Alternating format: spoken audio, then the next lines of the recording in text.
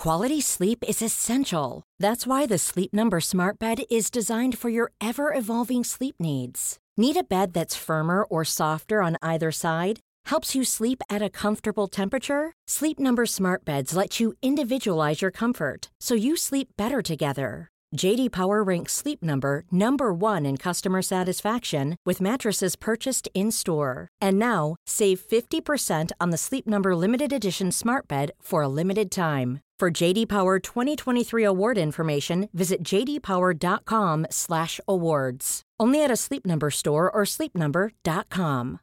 Here's a cool fact. A crocodile can't stick out its tongue. Another cool fact, you can get short-term health insurance for a month or just under a year in some states. United Healthcare short-term insurance plans are designed for people who are between jobs, coming off their parents' plan, or turning a side hustle into a full-time gig.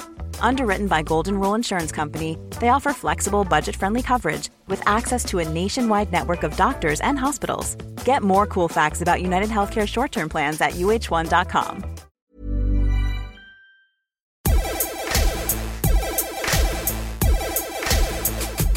Good afternoon, good morning, good evening, wherever you are in the world. I'm Russell Tovey. And I'm Robert Diament. And this is Talk Art. Welcome to Talk Art. How are you, Robert?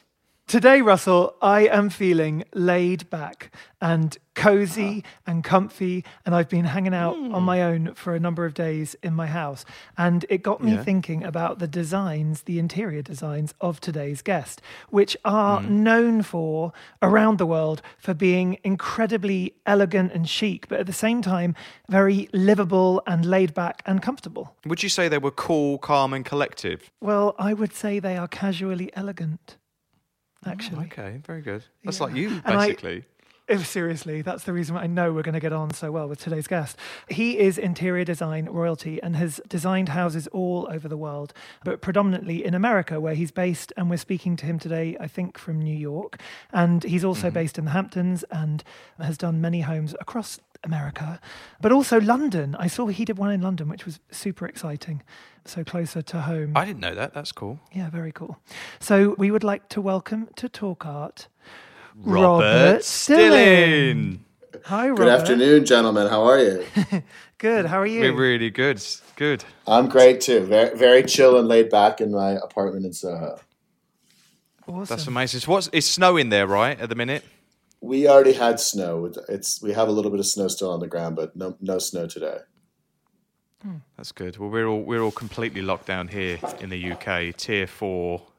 Every country is shutting its borders to us. We're like hemmed in. We are Wuhan. Well, we could be next right now. Yeah.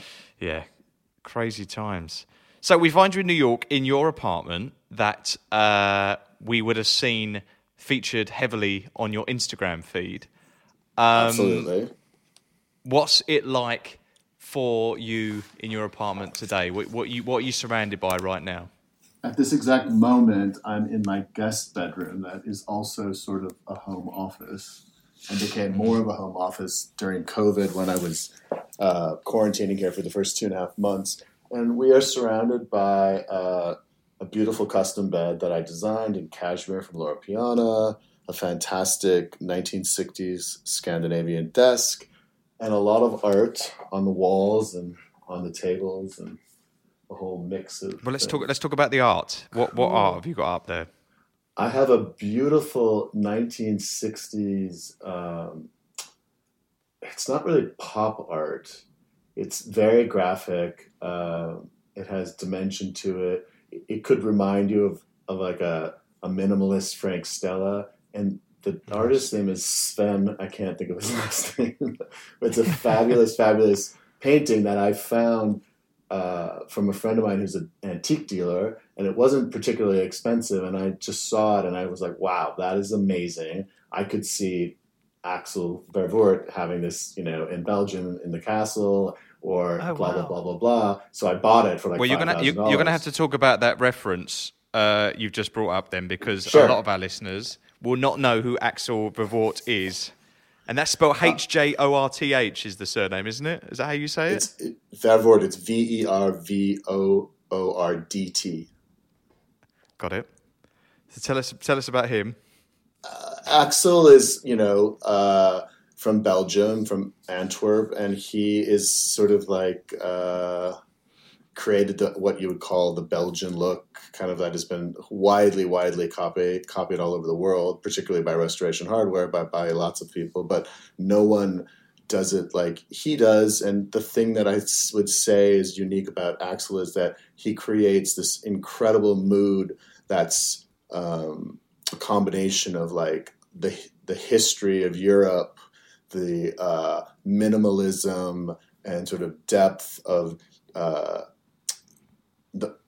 Asia mixed with contemporary art and just like incredible furniture, 18th century, 19th century, 20th century, 21st century. And he just, his work is very soulful and very kind of like old school on the one hand and classic with strong architecture, but also very, 21st century at the same time. I don't know if that makes sense. But he has booths in art fairs now. I think his family have a gallery, don't they, as well, where they do.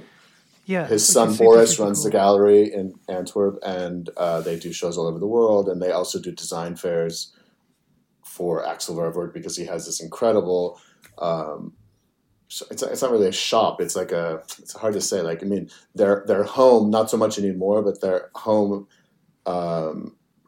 is basically a castle, and they call it the castle. And for years, that was kind of like you would go to their house and you would see this incredible, beautiful castle filled with furniture and art and everything was kind of for sale. And then later they bought this place called the Canal, which is this old sort of industrial grain storage place, and they turned that into their studios and these incredible galleries filled with furniture and art, and everything was for sale, and which is still there, but that also became eventually a real estate development, and they worked with all the sort of best architects of the day and created like this beautiful real estate complex with residential living and et cetera, et cetera.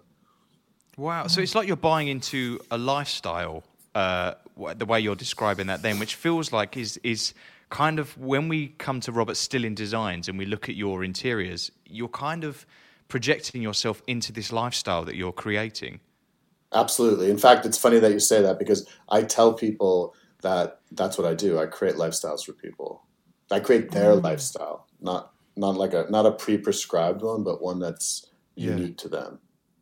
So how does that work then? How do you get clients then? If you're sitting down with a client and you have to assess what their style is, and you're not imposing your taste too much onto them, how do you set that up? Well, most of my clients come to me through referral. So there's always generally some kind of a connection, not always, but most of the time, that, sort of establishes a certain sense. If they are familiar with my work and they liked other people's houses or apartments, then that's a good start.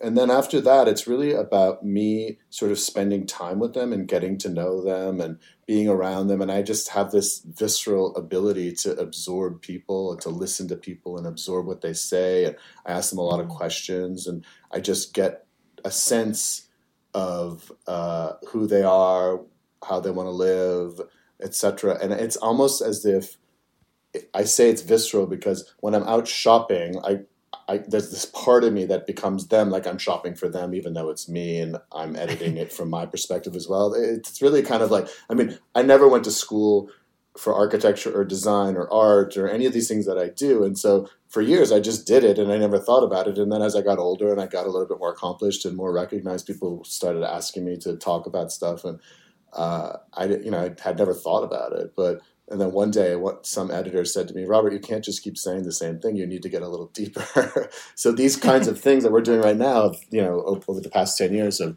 allowed me to sort of like understand what I do more. And it's sort of that. It's really I absorb people and then I give them back a better version of themselves. Yeah, it's like you're an interior clairvoyant. You're channeling them whenever you're building their homes. You know, I've always found it really interesting with Russell because he's the person that got me into interiors, and there's definitely something connecting to his acting job, Right. you know, in the way that he sort of inhabits different people's personalities and characters in his roles, and also the film sets. And when he got into what you do, because he was showing me a lot of your interiors that you'd done for different people's homes about a year ago now or so, I remember thinking that they almost look in photographs like film sets. There's something really filmic about what you do, and there's They're kind of real. they're very real, yeah, and also the lighting in them and the textures, and I often see that you've got mohair carpets or mohair rugs and things there's all these kind of. Rob loves mohair. I love mohair. I actually I like alpaca even better, and really? I like cashmere is probably my favorite. So, and I'm very into texture and the way things feel, and really the first and foremost thing that's the most important to me is comfort. If I make something that's beautiful that's not comfortable, I failed. And I think that a lot of people who aren't my clients have been to a lot of my clients' homes, and things come back to me, they call me or whatever, and they're like, wow, that house has got a great art collection, but it's so comfortable too. I didn't want to leave. That's what I do. Those are the kinds of things I love hearing that, because that's a success. If you can have all these amazingly beautiful sculptural, architectural, things that you surround yourself with, but you can have them in a way that you can also live your life, and you can do a Zoom call with, or you can do a podcast with people in London, or you can do a Zoom with someone in LA, or you can have a dinner party or whatever, but you can be comfortable all the time doing that. You can, play tennis and still sit on the sofa and whatever it is, all those kinds of things. That's a successful life to me. It's not just about making it, good looking. Yeah, well, I've got a quote here that says, "I like homes to feel very real. I'm not interested in creating show places." Correct. That's true. Yeah. I said because all your images, it's there's piles of books. It feels like someone's just gone, get out the picture, I need to take a photo of this. It feels like it's happening. It's that's what's so beautifully styled around your interiors. So how did you get into it? Because I've heard this amazing story about you having a shop and then someone buying everything from the shop and then saying to you, design my 6,000 square foot house, and you're like, okay. It's true. It's actually two stories. So there's one story which is true of I think I'd had a shop in Palm Beach for maybe 6 months, and then I closed it over the summer when this is back in the days when Palm Beach really closed up. And then I reopened it, had a new debut the next season in a different location, which was this stunning Meisner house in a villa called Villa Parigi in Palm Beach. It was owned by this very sort of eccentric, super wealthy couple. And the lower level was very suitable for a shop, and they lived on the 5 stories above it. Anyway, it had these beautiful architecture, whatever. Anyway, so I was opening up on a Saturday, I think, with a party, and maybe on Monday, Tuesday, I set the place up, and on Wednesday, this very recognizable woman named Ms. Maxwell. I'm going to say that because I could never pronounce her first name, who's been quite famous Jelaine. in the news. Yes, exactly. Oh my God. She came in and she was looking at my store, and she was like, I like that, and I like that, and I like that, and I like that. And it happened to be a bunch of things, but in particular, a lot of upholstered furniture. And I was very new to this business. I wasn't even doing design at the time. And I had, you had to order this stuff. I wasn't going to sell it off the floor. So I was like, okay, great. This is fantastic. It's be 4 to 6 weeks. And she said, oh no, I want this delivered to my house tomorrow.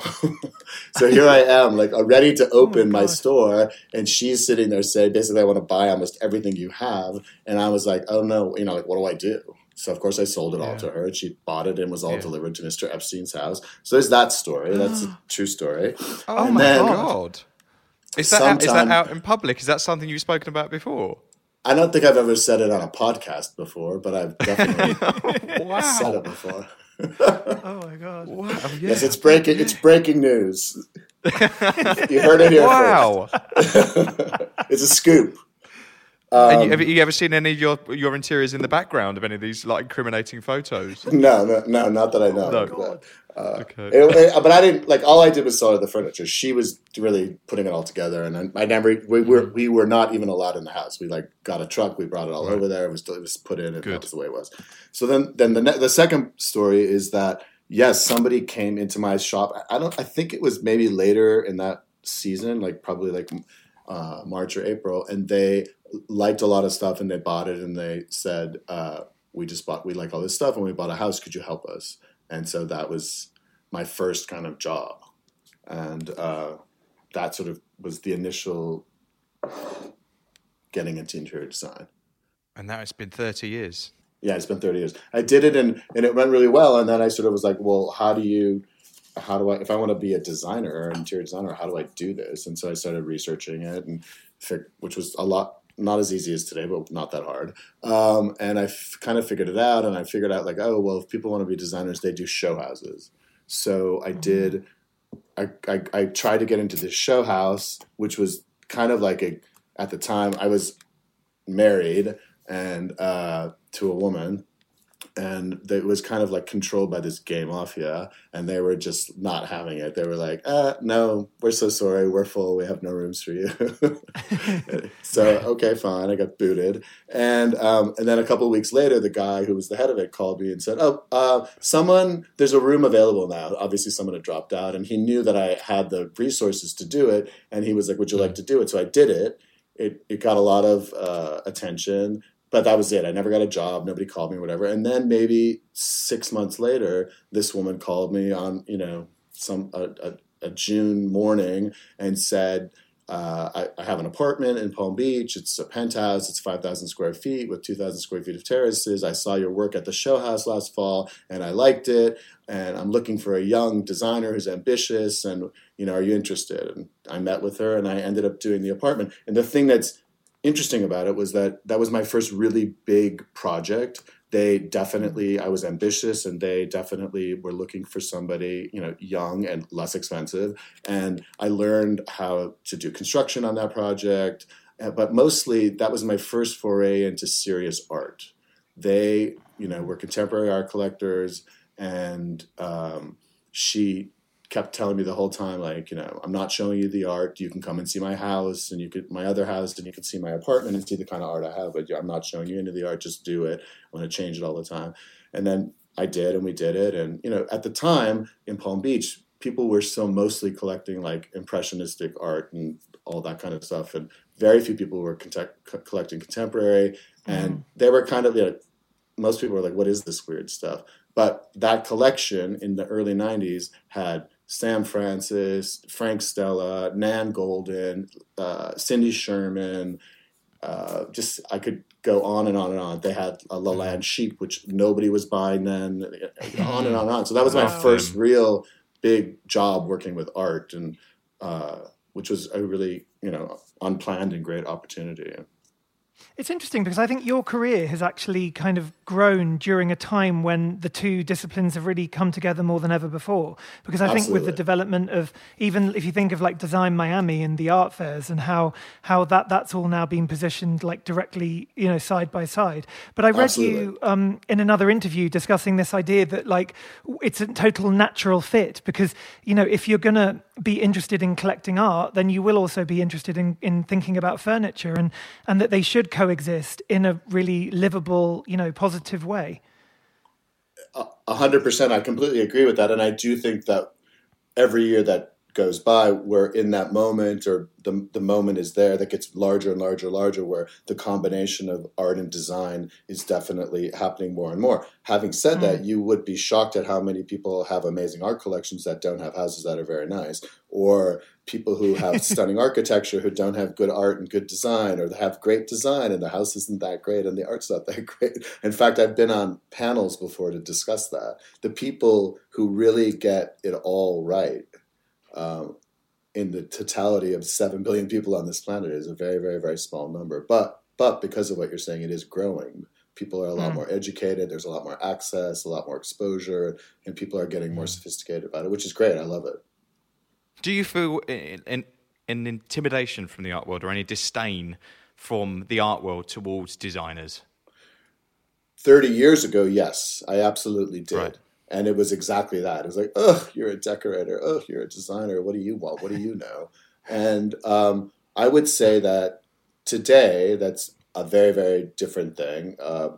Right. I think that the galleries court designers, and certainly I, have developed very, very strong relationships with all the galleries, and that I think they all have a lot of respect for me, and I've, had a lot of gallerists come to my projects and be impressed, and et cetera, et cetera. And, I think it's very, very different. I guess you take on an art advisor role. If you're working with clients and they want to build like an art collection, if they look at what you collect and your influences and your connections, I guess in some ways you are working as a curator for their houses, as an art advisor. We do the whole gamut. We have people who are serious collectors that have been collecting for years and buy all their own art. We have collectors that are serious collectors and they have an art consultant. We have some that are aspiring serious collectors and they have an art consultant. We have clients who like my taste in art and I build collections with them, and I've built some very substantial collections with them. We have young people who, come, or even middle-aged people who come and they're, want to do something different in their life, and they not only want to have art, but they know that like art's part of the game, which is interesting because I just had this conversation yesterday with someone. When I started in this business, it was very, very difficult to get most people to spend any money on art. I got really lucky with this first client. It was amazing. But after that, for the first 15 years, I did it and I pushed it, but it was a struggle. Now it's just an expectation. Like most sophisticated people who are going to hire someone like me and spend a considerable amount of money, they know that they have to have an art budget, and they want to have an art budget. What's your favorite type of collector? Someone who is already collecting, or someone that you can help collect, or a young collector? When a client, the ideal is someone who is aspirational, someone who's collected for a really long time. Tends to be a problematic client. They they really do. They just, they're already have a level of expertise, and oftentimes, and if they're a big collector, they tend to, it ends up being like a competition, and somehow that's not really that gratifying. It's more gratifying to be with someone who, they're learning from you. I learn so much from my clients too. There's an interchange, and maybe I learn things about them that are, about, business or, that kind of stuff. And they're teaching me this kind of stuff, and I'm teaching them about art and design and culture and all that kind of stuff. And it's a nice sort of interchange. I would say someone who's, aspirational and wants to build a collection, and they want to have like, a beautiful home or homes, and they want to have interesting furniture and design, and they want to live well and all that sort of stuff. Like, that's the best client for sure. And what about your own collection? Because I noticed that you seem to have a lot of photography, and that seems to be like a big part of your collection. But you've even got amazing paintings by like Joan Mitchell. I saw is that your house, that one, the Joan Mitchell? No, that's unfortunately not. I bought that for a client, but that's not mine. I wish it was. God, I love that painting, because I was like, he's got beautiful. A Joan Mitchell from like 1958. Gorgeous. It's such a beautiful. I love that whole room as well. Yeah. But so your own collection, how did that grow, and why photography? I started collecting in the late 80s, and that's all I could afford. It was the most affordable thing at the time. And I also liked it a lot. And so that's kind of how I got into it. And I've continued to collect photography. And I have a pretty big photography collection. I own probably I don't know, several hundred photographs. Wow. And then, then most of the kind of large scale artists and things like that I like and would like to collect are outside of my budget. So maybe about 6 or 7 years ago, I decided I was going to start collecting small paintings by important artists, and that don't cost more than $50,000, and that would be my opportunity to collect, the important artists of the day in a way that I could afford it. I saw an amazing work on paper by Stanley Whitney in one of the installations, and you obviously got that before Stanley was that well known, because I think it's an older one, no? Yeah. No, for sure. Yes, and I know Stanley. He's so nice, and his wife is fantastic. She's a great artist too. Marina. Yeah. Yeah, Marina. They're fantastic. Super nice I love people. them both. Yeah. Who's in your photography collection? I know that you collect Wolfgang Tillmans, who's a former Talk Art guest and like my hero. I own a lot of his photographs. I own Richard Misrock, Alex Soth, Frank Thiel, Mitch Epstein, Candida Hoffer. There's another Hoffer who is English, whose name I can't think right now, that I also own. Gursky. A lot of, I have a lot of photography also that, like I have an amazing photographer from Argentina named Santiago Porter that I own a bunch of photographs by. I have works by, I can't even remember all the names right now. A lot. A lot. I read you had like 150 artists or something. It's something like that. A huge collection, yeah. And a lot of artists that I like, end up buying several works by them because I like them so much. And what advice would you give to budding collectors or people who don't have huge budgets? Because I know you just said that you didn't have a huge budget to begin with, and that's why you went to photography. Because I noticed in one of the installations, you've actually got a series of prints by David Shrigley, which the company that I'm the director of, Counter Editions, we actually made those prints. And they're obviously, the idea behind that business is for affordable, big names at affordable prices. Right. What kind of advice? Because also I've seen amazing things you've done where you've like found vintage flags of different countries like America or the Union Jack from England, and really fun kind of ideas. Well, I think you can definitely be creative. That's for sure the truth. And I think if you want to collect whatever you want to collect, if you want to collect art, photography, you want to collect ceramics, anything, like, do a little research.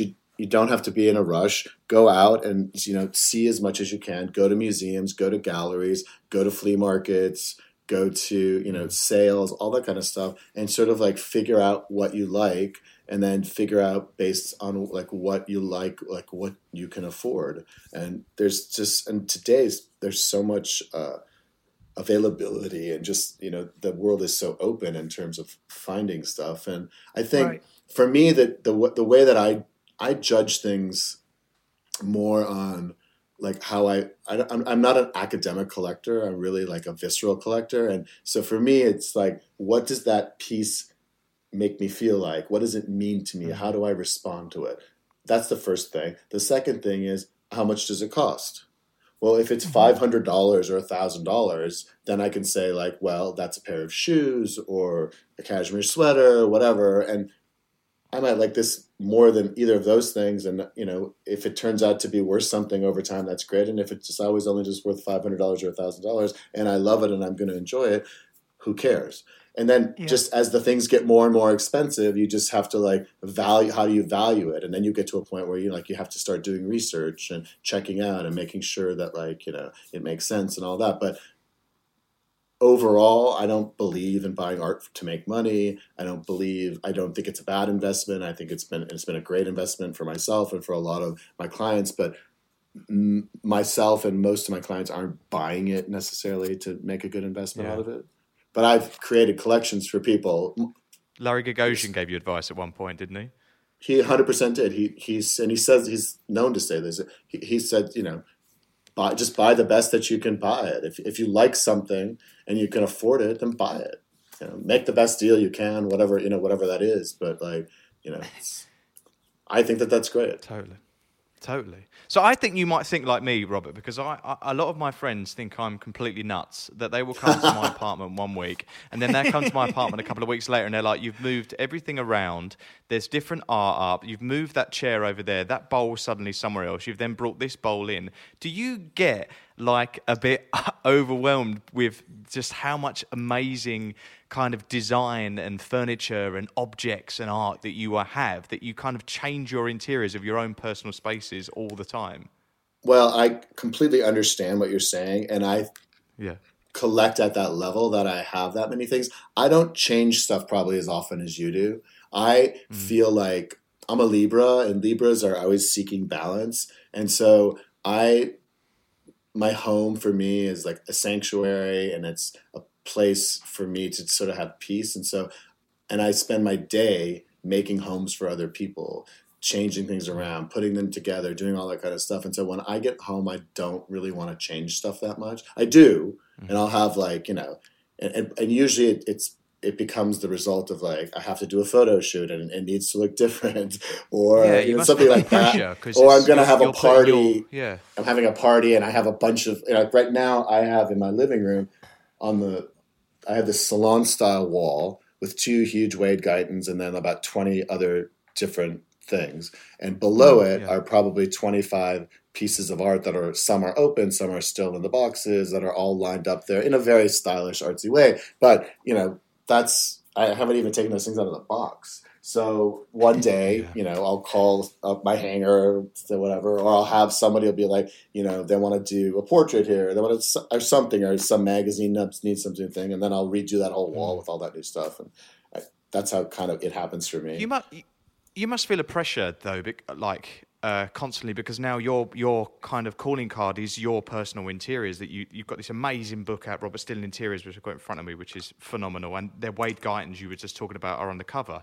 But you must have like a lot of people kind of judging your taste and style. Is that quite?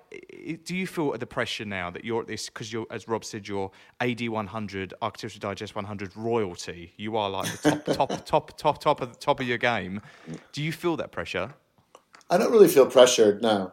I mean, I really love what I do, and I don't really ever feel like it's work, and I do feel confident in my taste and my skill. And I mean, there might be some people who don't like what I do, and that's okay, or maybe they just don't understand it. I'm joking, how would you define your taste? My personal taste? Yeah. My personal taste, I would say, is it's based in all the things that I care about the most, which is really comfort and form and function, and then from there it goes up to like the aesthetic visual value, and then I would just say generally I like warmth, comfort. I like I definitely like things a little bit more masculine. I like things a little kind of like my art even tends to have a little bit of darkness in it. I own a lot of like beautiful photographs that people, oh, that's so beautiful. But then there's like a backstory that's a little dark behind it. And I'm attracted to that sort of things. I mean, I see like there's beauty in everything. There's beauty. Something could be sort of considered ugly, and then you could take a photograph of it and it can become this beautiful thing. And I appreciate that sort of thing. So my taste is like, it's definitely layered. And I think layering creates sort of like a sense of depth and character and a mix of like textures and materials. It creates interest. And so, and just warmth. Like I always say that today, if you live in a brand new home or apartment, or if you live in something that's even several hundred years old, that's been completely renovated, it's essentially new. And all the sort of like depth and character has been taken out of it. So these layers of like carpets layered on top of carpets, and cashmere bed, and an alpaca blanket, and beautiful ceramics, and all the art and salon style and all this kind of stuff. It creates a depth and layer that brings in some like a feeling of history and some kind of sense of purpose, that you're surrounded by something that makes you feel good. It makes you feel safe, and that's what I'm attracted to and what I kind of do. If that makes sense. I don't know if that makes sense, but I really like the story of I think you've got a chair that you reupholstered, and you found it in a market, maybe in Paris or Berlin, definitely in Europe, and then you brought it to America, and then you reupholstered it in a kind of cowhide or something. And you were talking about how you live with that, and that you didn't sort of restore every part of it, so it still has the kind of history of its life before you had it. Well, the truth is that I didn't reupholster it. No, I'm talking about, that's like a Bogue Mogensen. That's right. 1960s wing chair with the original leather on it. And yes, what it means is that, that chair has had, 40, 50, 60 years of life. It has history. If you go and get a brand new chair and put it next to it, it has no history. It has no life in it. And that's the beauty of like vintage furniture and antique furniture. It comes with a story. It comes with the past. It comes with generations or decades or whatever it is that has a soul to it. And all these different soulful things mixed together create something that has meaning versus as opposed to just like a white box or just like everything is new and kind of antiseptic. I think the word you used was patina. Yes, patina, 100%. Patina, yeah. Yeah. I like patina. Patina, I prefer patina, but we call it patina. I think it's patina, but patina's quite nice. Sounds like my drag name. It should be. Looking at all these interiors in your images, is that there's so many incredible furniture designers in there that I kind of appear a lot, like Jean Royer and Charlotte Perriand, Paul Kajaya-Home, Pierre Generet, Pierre Chapeau. These all feel like the masters of design that feed into all of your projects. Do you have staple designers that you go to and trust? I mean, those are all, a lot of those names are super fashionable right now, but I've been collecting them and using them in my work for 30 years, which is fine. And I'm attracted to what I'm attracted to. And somebody recently asked me about trends. And and my answer was, I don't do trends. I don't believe in trends. I don't even know what a trend is. But for me, it's about, what's the project, what's the need, what's the use, and all those kind of like more practical things. And then like, what do I like for that? And I'm really, that's how I'm sort of like acquiring things, buying things, putting things together. Who should we be looking at now then, Robert? If these are the people that are kind of fashionable now and you've been using them 30 years, who should we be looking at now? And how do you find these? Now you're stressing me out. I'll tell you what, the next time I'm allowed to come to Europe, you can come and meet me in Paris and we'll go shopping in the markets and I'll tell you that you should buy that and you should buy that and you should buy that and then you'll know. Well, I mean, I don't know for sure. I think that like brown furniture will have a resurgence. Brown? I think, I do. I think that there's a lot of brown furniture. Just like classic antique, like English furniture that's like mahogany with like a brown stain on it, that kind of stuff, like more traditional kinds of stuff. But I've always used it in my work, and if you really look at my book, you might not notice it so much because it tends to be a little bit more of a staple. And I'll take like a classic antique table, and then I'll put like a modern lamp on it and some contemporary sculpture and beautiful books and all this kind of. Suddenly it's become this whole different thing, which is also something that I do and that I'm good at. I'm drawing all this stuff from the past, and I would never I love Danish furniture, 60s, 50s, 70s, all that stuff. But if you go back and you look at the books from that furniture when it was installed, I hate it. Like it's just an entire room of Danish furniture. Not for me. I have no interest. Just like I'm not really attracted to like a period, 18th century room particularly either. Maybe a little bit more so, but I wouldn't want to live in it. It's more about pulling things and then recreating something new for today and mixing it with technology and everything that we have in our lives today that didn't exist then. But a big element about it beyond the beauty and the aesthetics is it comfortable? Does it work? And also it has a soul. Yeah. Life is full of what ifs. Some awesome, like what if AI could fold your laundry? And some, well, less awesome, like what if you have unexpected medical costs? United Healthcare can help get you covered with Health Protector Guard fixed indemnity insurance plans. They supplement your primary plan to help you manage out-of-pocket costs. No deductibles, no enrollment periods, and especially no more what-ifs. Visit uh1.com to find the Health Protector Guard plan for you. Many of us have those stubborn pounds that seem impossible to lose, no matter how good we eat or how hard we work out. My solution is PlushCare. PlushCare is a leading telehealth provider with doctors who are there for you day and night to partner with you in your weight loss journey. They can prescribe FDA-approved weight loss medications like Wegovy and Zepbound for those who qualify. Plus, they accept most insurance plans. To get started, visit plushcare.com/weightloss. That's plushcare.com/weightloss. Can we do a bit of role play, Robert? Sure, of course. So I'm coming to you. Me and my partner have just bought this house in Margate that we need to do up somewhere we can go by the sea, which is in the Kent coast in the UK. So I'm calling you up now, and I want to work with you. What sort of questions do you ask me? If I go like, "Hi Robert, I'm Russell. I've got this house in Margate. I've seen your book. I think you're amazing. How could we collaborate on doing my house?" I would want to know more about the house. You tell me where it's located, what kind of house is it, how big is it, what are your plans, what's your schedule, do you have any photographs, can you send me the plans? I would start with things like that.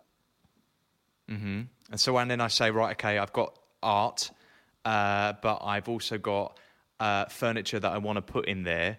Would you look at what I've got and say yes, or would you advise me to add more pieces? He'd advise you to sell it all and start again.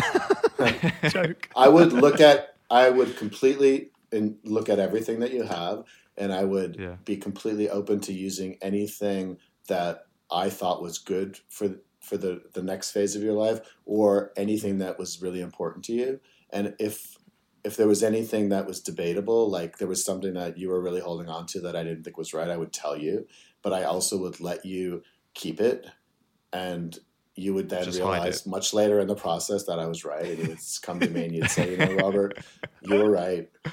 That chair's totally wrong. We've got to get rid of it. But I would 100% indulge people. I don't like to be the dictator person. I don't think it's necessary. I think it's a process. Yeah. The whole design thing is a process. It should be fun. It should be interesting. People come with stuff. Let's look at your stuff. If I hated all your stuff, I would tell you. How do you charge for that then? So then I go, I've got this budget, or how do you budget for things? How do I budget? Well, I just make up a budget based on past experience. How do we budget? We're very, very business oriented, and we work for all super successful business people, and we do budgets for everything. So we'd have a budget conversation, and I might ask you if you had a budget, and if you did, that would be a starter. If you asked me how much I thought it would cost based on the information that I had, I maybe would give you a range.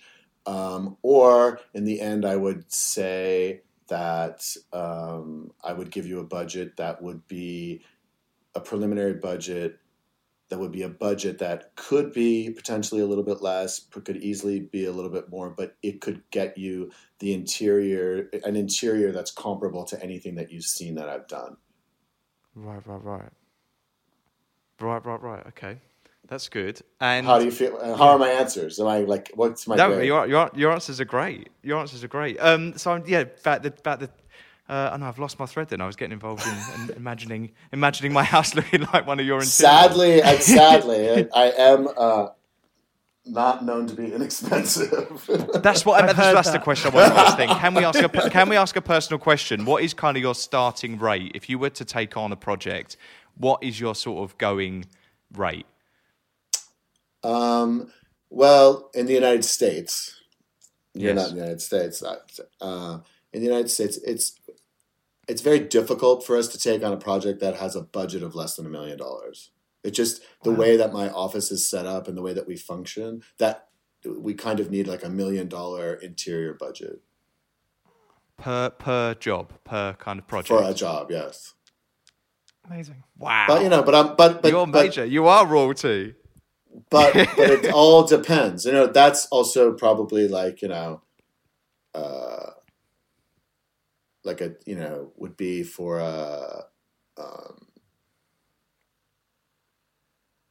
like a house or an apartment, not a really big one, but like, a decent sized one. So, that's kind of like a guide. Like, if somebody has, I could do a really nice 2-bedroom apartment for less than that.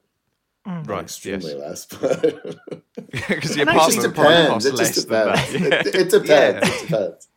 And actually, one of your most well-known projects was a house that you lived in for about 18 years or so, and I think you've recently sold it. Is that right? The one in I haven't sold it. Hamptons. It's on the market. Oh, you have? It's on the market. Sorry, it's just come on the yes. market. Yeah, yes. And it's a 5,000 square foot house, and it looks yes. so incredible. So Thank what was it like doing that? For yourself, like a whole house, like a giant house. It was super fun. I mean, I started building it, I guess, 20 years ago, and at the time didn't really have that much money, so I built it on a shoestring, and I built the entire structure, and then I finished the main part on the inside, and then this secondary part, which we call the barn, I completed a couple of years after that, and then it just really has like evolved over the past 18 years. I moved into 18 years ago into what it is today and what you see in those photographs. And I think, like, I don't know if you read the foreword that Mayor Russ wrote in my book, but he said that my house especially, but my apartment as well, it's like life as autobiography. And it's really quite true. I mean, like, I'm sitting in this room in my apartment, but I'm inspired by that. I could be sitting in any room in my house also, or another room in this apartment, and I'm surrounded by the history of my life. Like everything that I've acquired, anything that I've made, I did it. Like I made this cashmere bed in this guest bedroom, and I chose the cashmere. I went to my upholsterer and I worked with them on the design. I remember the guys bringing it in who have been my movers for 22 years, and bringing it and installing it. And, it's like everything has it all, for me, it says there's so much history and so many memories and everything. It's like, there's a beautiful lamp I bought in the flea market in Paris, and something I brought, 2 tables I bought from Liz O'Brien. He's a dealer that I've known for 25 years. And, I've made so many friends in the business, and in the, same thing with the art and the art world, and curators and gallerists and just all these different people. So there's so much history. But talking about the art world, and as an avid collector, it's got you to actually become part of the council for the Whitney Museum of American Art. Sure, yes. I love the Whitney. Yeah, I love the Whitney. It's one of my favourite museums in the world. How did that come about, and what is your role there, and what is your responsibilities? I've been on the Directors Council for a long, long time, which is really just like a group of collectors who get together and like sort of talk about art. You do a lot of studio visits and there's like different trips and all that kind of stuff. And, you just like have like nice access to the sort of museum. And obviously it's like you're also supporting the museum at a very nice level.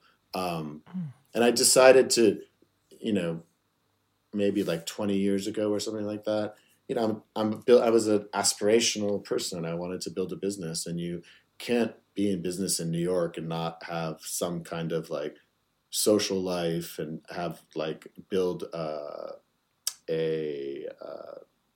presence for yourself. You have to be out and be seen, and people want to know who you know and all that kind of stuff. And so I find a lot of that stuff to be very superficial and very fleeting and not really that appealing to me. So I decided to go and do the things that I just loved. So I was like, I like art. I'm going to pick the art world. I'm going to go and invest myself a little in the art world and get to know people and, support the museums. And, I support a lot of different art organizations. And it's, it was gratifying. And I met I've met over the years many like very interesting, cool people that I've now known for 20 years. And it's just been a mutually beneficial thing for, the art organizations and for me. And I heard you had a really inspiring friendship with Beth Rudin DeWoody and her family. And for those who don't know, she's like one of the best collectors ever, and very positive people in the world. She's a wonderful influence. Can you speak a bit about her and the impact she had on your life? Well, the way that I met her, which is about 20 years ago, is I'd hired this PR person in New York to help me get new clients. And I was like, I don't need you to get me published. I already know all the editors. They like my work. If I have a project that's good for them, they're going to publish it. But I want you to introduce me to clients. So it was really expensive, and I did it for a long time. And I was sort of getting to the end of my rope, and she knew it. And she said to me, any chance you're going to go to Palm Beach this weekend? And I said, yeah, actually I am. And she said, okay. She's like, well, I want you to go to this luncheon. It's for John Loring, who used to be the design director at Tiffany's. He's a very, very nice man. I think he just had a book out. It was a luncheon, blah, blah, blah, blah, blah. Again, not so much my thing, but I was like, okay, fine, I'll go. So I go, and mind you, I had already lived in Palm Beach at that point for I didn't live there anymore, but I'd sort of been spending a lot of time there for already 15, 16 years. And I go to this luncheon and I'm seated next to Beth. And we basically, after 5 minutes, just spent the entire lunch talking to each other and completely didn't pay attention to any speeches or anything anybody said or whatever.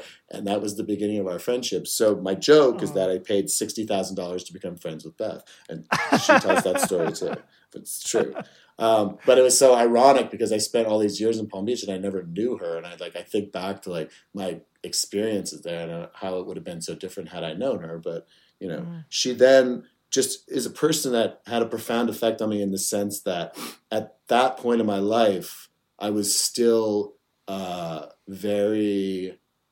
had a much more limited outlook and view at life. I had blinders on and I was very specific about what I liked and what I didn't like. And she taught me to open my eyes. And, you know, it was like, before I met her, if I didn't like the way that a shop looked, I wouldn't go in. And she'd be like, let's go in. You don't know what you're going to find. I was like, okay, fine. And then, you know, lo and behold, you go in and there's the back of the store, this ugly, tacky place. That's some amazing thing that you can't believe they ever had. And, you know, she just a lot of things like that. And she has such sort of like bravery with confidence in terms of like doing what she likes and believes in. And she's very inclusive. She also, to me, is a real collector. She, you know, she buys art every single day. And she's not a person who consults ArtNet or any of those things before she makes a purchase. She, you know, she has a lot of knowledge. So that's great. But like, she does a version of what I said I do. She looks at it, she likes it, she asks the price. If she thinks it's fair, she pays it. If she thinks it's expensive, she asks for a better price. And, you know, blah, blah, blah, blah, blah. But like, she makes the deal and then she moves on to the next thing. There's no like, oh, I don't know, I'm not sure. Let me see. I've got to talk to my accountant. I have to like, you know, I got to see how it sold at auction and this and that. And it's like, it's a $5,000 piece of art. You don't really need to do all that stuff. It's not, you know, if it's a $50 million piece, okay, fine. But, you know, people overdo so much of all this stuff and make the fun of it not that much fun. She has fun. Yeah. And also I think buying what you love and having confidence in what you love is a really important thing, isn't it? And you must have 100%. That, you know, with having confidence in your own vision, you know, to do I was just job, with her last week down in Palm Beach and she was like, come over to my warehouse. She's just got this new warehouse where she's kind of like it's going to be a lot of art, but she's trying to like reduce her inventory of like antique and vintage furniture. And she's like, I want to get rid of all this stuff. She like literally, it's just like what I was saying about me, this history of her life. She's like, I bought this here and I bought this there and I did that, this, da, da, da. It's fascinating. Like, and it's just always interesting. And she has such passion for it. I love that. Do you still have a bucket list for like the projects that you want to create in the future and for things that you want to acquire and be around? I mean, I think for projects, I mean, I have yet to do a hotel, which I would love to do. That I mean, like what I really would love to do is like design my own sort of like group of hotels and like all the places that I like to go to the most and design, you know, a unique hotel for each place. That would be super fun. I would like to work in Europe and I'd like to have European clients in Europe. Or they could be American clients too, but I actually would prefer to have European clients. You should come to Margate, Robert. Absolutely. You need to do Russell's new house in Margate. There you go. I can't give you $1 million though. Sorry, mate. It's way more than the actual house. We could talk. We could talk. Have you ever had any nightmares? Any nightmare clients? Anyone that's just been like horror stories? Yeah, I have a couple. Not many, but a few. Can you tell us one? Like, I mean, I can't name names. No. I had one client who is a well-known person who she did this thing where she would come to the meetings and we would have a whole presentation ready for her and she would say, I went shopping too. And I would say, okay. So she'd pull out her stuff and she'd go through all her stuff and then it'd be sitting there on the table next to it and she'd say, I like mine better. Do you mind? No way. I'm like, so eventually we just kept saying, okay, fine. And we're a shopping service basically to her. And she wouldn't listen to anything. I went to Europe with her. I was like, you could get this chair. Nope, I got to get that one. Blah, blah, blah, blah, blah, blah. comes to the installation, and we're installing it, and I'm not there that particular day or whatever. I'm at the office, and she called me. She's like, "We have a problem." So I go over there. She's like, "I don't like this." She's like, "I don't like this chair." I'm like, "You picked that chair." She's like, "I don't like this." I'm like, "You don't like it? Like, you didn't listen to anything that I said. Like, you picked all this stuff yourself." She's like, "But I hired you to protect me." I said, "I tried to tell you, and you didn't listen to me." Oh, wow. That is how did that was the end of that. I was happy. Did she still pay? Did she still pay you for your time and everything, or how does that all work after that? Yeah, pretty much. Mostly, there was like a few things that were she didn't like. She should have paid for them 100%, but I just wanted to take the high road and end it nicely. So maybe I ate one thing or two things and moved on. And I read somewhere that your dream client, who you haven't worked with yet, but you would like to work with, was Lady Gaga. Is that true? I would love to work with her. Absolutely. No, very much. Awesome. And why Gaga? I love her, by the way. I mean, she's just a person that's appealing to me. It's like, it's not, there's plenty of people that it would be interesting and fascinating to work with. I'm interested in creative people. And I think in my career, creative people, like entrepreneurial people who know how to recognize talent and creativity and hire people and let them do their job, they're the best clients. I don't want to have a client who just, like, some people think that the best client ever is someone who's just like, "Oh, here's $10 million. I'll see you in a year." That's also the worst client. That's such a crapshoot. How would you ever know? And single thing that I told you about how I do these interiors that, some people love. It's a collaboration. Like, by spending time with people. Like, so if they just disappear and give me a bunch of money, like who knows what it's going to turn out to be. Yeah. And your son's gone into the business. He has. He's works in for a company called Ash, which does staging, which has become very, very, very popular here. I think it's popular in England too. And he is the director of operation for the staging of Ash, which is a pretty big business. And he's going to be 26 years old, and he's doing great. Yeah, I'm very proud. Can you explain what staging is? Staging is if you had an apartment or a house in Margate that you were trying to sell and it wasn't selling, your real estate broker would come in and say, like, "Russell or Robert, you should stage this." And they come in and they basically decorate. What they do in American Beauty, what she does in American Beauty, where they kind of make the house look livable. Yeah, like exactly. Your interior, so someone can walk in and go, "This is a lifestyle." Right. Exactly. Basically, they make it look good to sell it. My son Dylan's company happens to be one of the very few that's really good at it, and they actually make it look like it's really like Architectural Digest worthy, kind of in a way. In fact, they're the only firm that does that kind of stuff that's on the Architectural Digest AD100. So they're very good at it. It's very aesthetic and really very, very good looking and appealing, and they have a very good success rate with their work actually selling the houses or the apartments. Does he come to you for advice? Sure, of course, absolutely. That's nice. That's nice. And sometimes I go to him for advice. You do? That's great. You do? That's so cool. I bet he must feel really humbled by that. Yeah, definitely. Oh. Although he's the new generation. Mentoring each other. He can give you a different perspective. So what is it like to... I noticed that you'd had like a decade now of being in Elle Decor's top 25 A-list designers.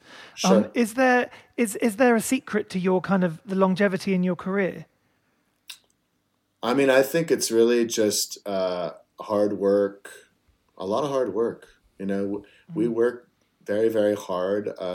My business, what I do, is a luxury. Nobody has to do it. There's a lot of people who do it, and it's about service and doing a great job at it. But it's not just about making it all look beautiful. It's about getting it done on time and getting it done on budget and all those kind of things. And I take all that stuff very, very seriously. And I'm a hard worker, and my team all works super hard. And I feel like I'm always evolving as a human being, and I'm evolving as an interior designer and a creative person. And you just have to kind of I don't ever feel like I have to be one step ahead, but I guess maybe I kind of am one step ahead in that sense. Yeah. And and thanks to people like Beth, who taught me to be a more courageous person. She's a wonderful mentor to me. I have, at 55 years old, developed that ability at some point in the, past to be able to just do that. And, people really at the level that I'm working, if they're buying confidence, they want you to be confident. They want you to give them straight answers. And I'm just, I'm good. I'm good at what I do, and I love doing it, which I think, is the biggest key of all. If you love what you do, my dad told me, if you love what you do, it'll never feel like work, and you'll always be successful. Love that. So, I also heard a word that your friends described your projects as being authentic beyond anything else. And I think that authenticity is also why people would trust, because it's a lot of trust to put, to spend that money, to let you into their private world, all of these things. But I spend my clients' money like it's my own money. I really do. I tell, I tell my people, everyone who works for me, I say, if you get a quote for something and you think it's really expensive, our clients are going to think it's really expensive too. Because our clients, for the most part, are all self-made people. They're all hardworking people. And I've also, another thing that I've just learned over the past 30 years of this career is I feel like, for me anyway, we attract what we are. And my clients are another version of me. They're all some of them came from nothing. Some of them came from a nice family, had a good education, but, nobody got a trust fund or whatever. And we all went out there. We worked hard. We followed our dreams and our passions. And, we're all lucky enough to be successful at whatever level of success that we have. And so everybody, all my clients, no matter if they're a billionaire or whatever they are, they all value things and there's just a realness to the whole thing, and I never ever lose sight of that. Right on. Love that. Well, Robert, we ask every guest that comes on two very important questions. The first one is, if you could do an art heist, you could do an imaginary theft of any work of art in the world, it can be any size, a building, a painting, a sculpture, a car, what would it be and why? Okay, well, normally when I get asked those kinds of questions, I say I don't know because there's so many choices. But I decided to really step up to the plate today and really make a choice. Thank you. And so I was thinking about just my life and art and my exposure to it and all that kind of thing. And the one, because I have this rule also about art. If I see something and maybe it's a little too expensive or I'm just not sure, whatever, I just live with it. And if I keep thinking about it every day, then at some point, I know, I should buy that piece of art. So that's one of my tests. So I was thinking about applying that to myself in this question, and, what's, one piece of art that has just been in the back of my head my whole life or since my adult life. And I would have to say it's a Cy Twombly chalkboard. And, really? Yeah. I remember in the late 80s getting to go to a really, I think, extraordinary house in Palm Beach. It was owned by this man named Howard Giddis, who was Ron Perlman's right-hand man. It was decorated by a gentleman who's dead now. His name is Kevin McNamara. It was very this beautiful coquina Maurice Fascio house built in the 20s, completely restored, but it had every convenience of 1988. But at the same time, it was an old house, an incredible property, beautiful pool. It had guest east and guest west. And, this is 35 years ago. I was so impressed. And it was just so rich and chic and elegant. And you walk into this huge drawing room with coffered ceilings that are all painted and whatever. And, it's very elegant and deep, rich colors and a lot of prints and, more traditional decor, but right on this gigantic wall was the biggest Cy Twombly chalkboard I ever saw in my life. And I was like, oh my God, I want that. And they're incredibly timeless works, aren't they? Because you can't quite work out when they are because they're so modern and futuristic, but at the same 100%. Time they have this soulful kind of connection to the past or the human condition or something. They're very complex, actually, those works. Yeah. And if I had to do the heist, it would be fun to steal it from that house. And it's still in that house. Yeah. No, I don't know. I would just hypothetically, if I was going to steal it, I would. Yeah, we could go back and I could steal it from that house. That would be fun. Very cool. It was a very chic house that had a big impact on me, actually, in terms of design. And I don't think it was ever even published. But sometimes that happens. You turn up at like a collector's house. Rob's taken me to various collector's houses in the past, and you walk in and you're like, "Oh my God, this is what it can be like. This is how you can live with art properly." It's amazing. Absolutely. Yep. And they affect you. I was almost wondering whether you were going to say a sculpture, because there's something, definitely a thread in your interior designs where a lot of the furniture itself can become quite sculptural. Absolutely, and you seem to have a real affinity to even like your shelving units, I've noticed, and like the shapes of a lot of the chairs. Yes, they look very comfortable, but from the side of them, you often have these kind of metal frames or, yes, very sculptural. You're 100% right. Yeah. Elements. And I care very much about that. But if they're not comfortable, right. they don't get included. Yeah. Cool. The other question we ask every guest is, what is your favorite color? I mean, probably like net all the way around, my favorite color is navy. Navy? Navy, yeah.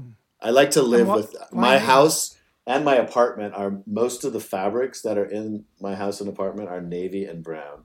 Then some, usually with like a punch of color, like a beautiful like burnt orange or a burn very deep red, but not a lot. I also happen to like a really, really, really dark green, but navy and brown are my favorites. Also, navy is my favorite color for clothes. Also, yeah. Well, I've seen a lot of pictures of you in navy with like sexy posed with your bare feet out, looking all. You often have your feet out. Having said that, you asked me everyone's seen your favorite. You asked me what my favorite was, but I love color too. I love lavender, and I like a lot of different colors. That I like pink, and we do a lot more color for clients than I do necessarily personally for myself. But yeah. What do you think of this navy kitchen trend that seems to be everywhere at the moment? I feel like I started it. I did my kitchen that way 20 years ago. Did you? My kitchen actually 8100 royalty right here is not. It's not navy. It's actually the deepest brown right before you get to black. But the dark color, I love the dark kitchens, and there's a bunch in my book. I think they're fantastic. There is totally. But for me, it's not a trend. Like to me, it's so timeless. Like my kitchen, which is in the book, is 20 years old, and it looks fantastic. One of my favorite spaces you've done is with that Rothko painting in a bedroom, and you've got this kind of beautiful red bed, and then a kind of almost like linen sort of lilac lamp shade, and I was obsessed with that lamp shade for some reason. Oh, so cool! It's really beautiful installation. That bed I did. That was a custom bed that I did with Maria Pergay, who. Yes. I adore. She's an incredible person, and I would go to Paris while we were doing that, and I'd meet her at a cafe outside on the side of the street, and she would just draw all these fanciful drawings on like a cocktail napkin, which basically became the drawing for that bed, which was not inexpensive. But you have a shop as well, don't you? I used to have a shop in the Hamptons. I started as a shopkeeper. At the moment, I have a shop at 200 Lexington. They on the 10th floor. They have kind of like it's sort of similar to a flea market in the sense that there's like 65 dealers. Everybody has a small space, and I have maybe a 800 square foot space there. Yeah. What, and you go around picking things for that? Yeah. Yes. Yourself. I do. I also saw that you sell things on First Dibs as well, the website. I do. First Dibs, In Collect. Yes. What was that second one? What one? I don't know that one. In Collect. Yes. Okay, don't know that. In Collect. I'll look that up. And I also saw that you curated a show for Sotheby's at one point. I have done that. Yes, absolutely. What was that like as an experience? Was that challenging or exciting? It was really interesting. It was fun to do. I really enjoyed it. And I've done a lot of things like that where you're sort of given. You have to pick from a certain amount of things, and you have to just make it work. So it's like. You can do whatever you want, but there's limitations. It was interesting. The part that I remember the most was just dealing with the infrastructure of Sotheby's, which is just so antiquated, and all their rules with the union, and you can't touch this and don't touch that. And I'm used to touching everything. It's like, I like that. Let's try it here. I pick it up. I don't care. You can't touch that. You can't touch this. You can't touch that. That was not easy for me. But but it was a good experience, and everyone was super nice, and I enjoyed doing it. I also just recently did a similar kind of thing at Moggen Gallery in New York, which is currently up right now, actually, and that was really fun. And it was the same thing. I mean, they sent myself and 2 other designers. We each got like a third of the gallery, and they sent us their entire inventory, and they're like, pick anything you want and make it into a room. So it was fun. Wow, I'd love that. So you're basically a curator, aren't you? Yeah, for sure, 100%. And I would like to do that. You asked like what kinds of things would I like to do? I like doing that stuff, and I would like to do more of that. I love, curating design and art and just kind of everything, and showing people how you can live with art. And like I do think, one of the nice things about my book in particular is it does show people like, yeah, you can live with art. And I mean, like, you should live with it. Like, you should drink your coffee. You should have parties. You should have sex. You should whatever. Like, live with it. If you can't enjoy it, don't do it. That's how I feel, Yeah, and I think I used to find it all quite intimidating. Like I used to go to houses in like LA when I first started working at the gallery, and you just felt like you couldn't touch anything, or even like they'd give you a glass of water and you couldn't put the water down anywhere because it was so pristine and like, I don't know, just so over the top, and everything felt like it was so valuable. But I think what I love about what you do is that you can have all these expensive objects, but they look like domestic, wonderful, rich interiors that you can, exactly. So it's I always say to my client, I'm like, do you want to live in a museum? Yeah. Like if you really, if that's what you want, if you want like one chair and one lamp and 2 tables and a lot of huge paintings and, everything's white and all that, like, great. It's not a very enjoyable life. It's not comfortable. It's just, you're living in an institution. And I think that's why we have institutions. So I just tell them, like, build a museum. Yeah, instead of doing it in your home. Yeah. Oh, wow. It's just made me think about something. When we was talking about set design and like your apartment's looking like staging, and we talked about staging, and it makes me think of like the theatre, like as an actor as well. But I'm looking around my house now doing this, and I think, you know what? I feel like you kind of cast the interior of your house, and you have like your lead actors and actresses, and then you have your supporting parts. So like I've got this big table here, and I'd say that's my lead actor, and the couch is obviously a lead actor, and then you have like the lamp, which is a supporting actress, or you have like the chairs, which are supporting the table. Does that sort of element play into your thinking when you create a space? It's something that I've come to realize in my life, in the reflective phase, that it's like a dance. But you could say exactly what you just said. You could say it's characters in a play or a movie or whatever. Yeah. And every piece it's like you bought the sofa. That's a supporting actor. You bought the stunning chair. That's one of the superstars or whatever. Like all these different things. And then every time you make a choice, it informs your other choice. And then, in the end, I always say it creates this dance, and everything is sort of playing off of each other. And it might be exactly what you had in your mind when you started. Most often it's what you had in your mind, but just better. Especially if you're really willing to like put yourself out there and take some chances and, not be like, too conservative and all that sort of stuff. In my experience, most of the time it works out to be even better than I expected, and I think the clients would say the same thing. But it is. It's very accurate. That's a very accurate way to put it. 100%. Yeah, I've just sort of realised that. But what an amazing hour and a bit talking to you, Robert. And thank you so absolutely. much. My pleasure. And we will share images on our Instagram of all these different interiors. Including the ones you did. Everyone should get galleries. your book, Robert Stillin Interiors. And actually, there's a signed version of the book at the moment on the publisher's website, where the money, I think $10 from each book, is actually going to a COVID charity. Yes, that's true. Absolutely, to the which is very cool. God's Love We Deliver, which feeds people in general, specifically people with HIV and AIDS and all that kind of stuff. But like they would feed anybody. Amazing. Mm-hmm. Amazing. So we'll also they do a lot of great outreach and link to all that kind of stuff. It's an amazing place. Awesome. And are you on Instagram? Well, you are on Instagram. I am on Instagram, of course. We both follow you. But it's just at Robert Stillin. Oh, yeah. Yes. You'll see it. And if you do follow it, you'll just see that every picture is liked by Russell Tovey, liked by Atlas Tovey. Everything you post. Thank you, Russell. Like. Yes, I'm your biggest fan. And then hopefully we'll see you in Margate next year for my Absolutely. new house. Looking forward to it. Can't wait. We'll talk budgets when we get off the line here. And then, 100%. Well, thank you so right, much. thank you, Okay, everyone. my pleasure. Great fun. Cheers, Robert. Thank you. Thanks for listening. We'll be back very soon. Okay, have a great holiday. Bye. Yeah, you Take too. care. Bye, Bye. mate. All right, bye-bye. Bye. You've been listening to Talk Art with Robert Diamond and Russell Tovey. Follow us on Instagram @TalkArt, where you can view images of all artworks discussed in today's episode, with music by Jack Northover. Subscribe to Talk Art at Apple Podcasts, Spotify, Acast, or wherever it is that you get your podcasts. Give us a rating and write us a comment. Thanks for listening.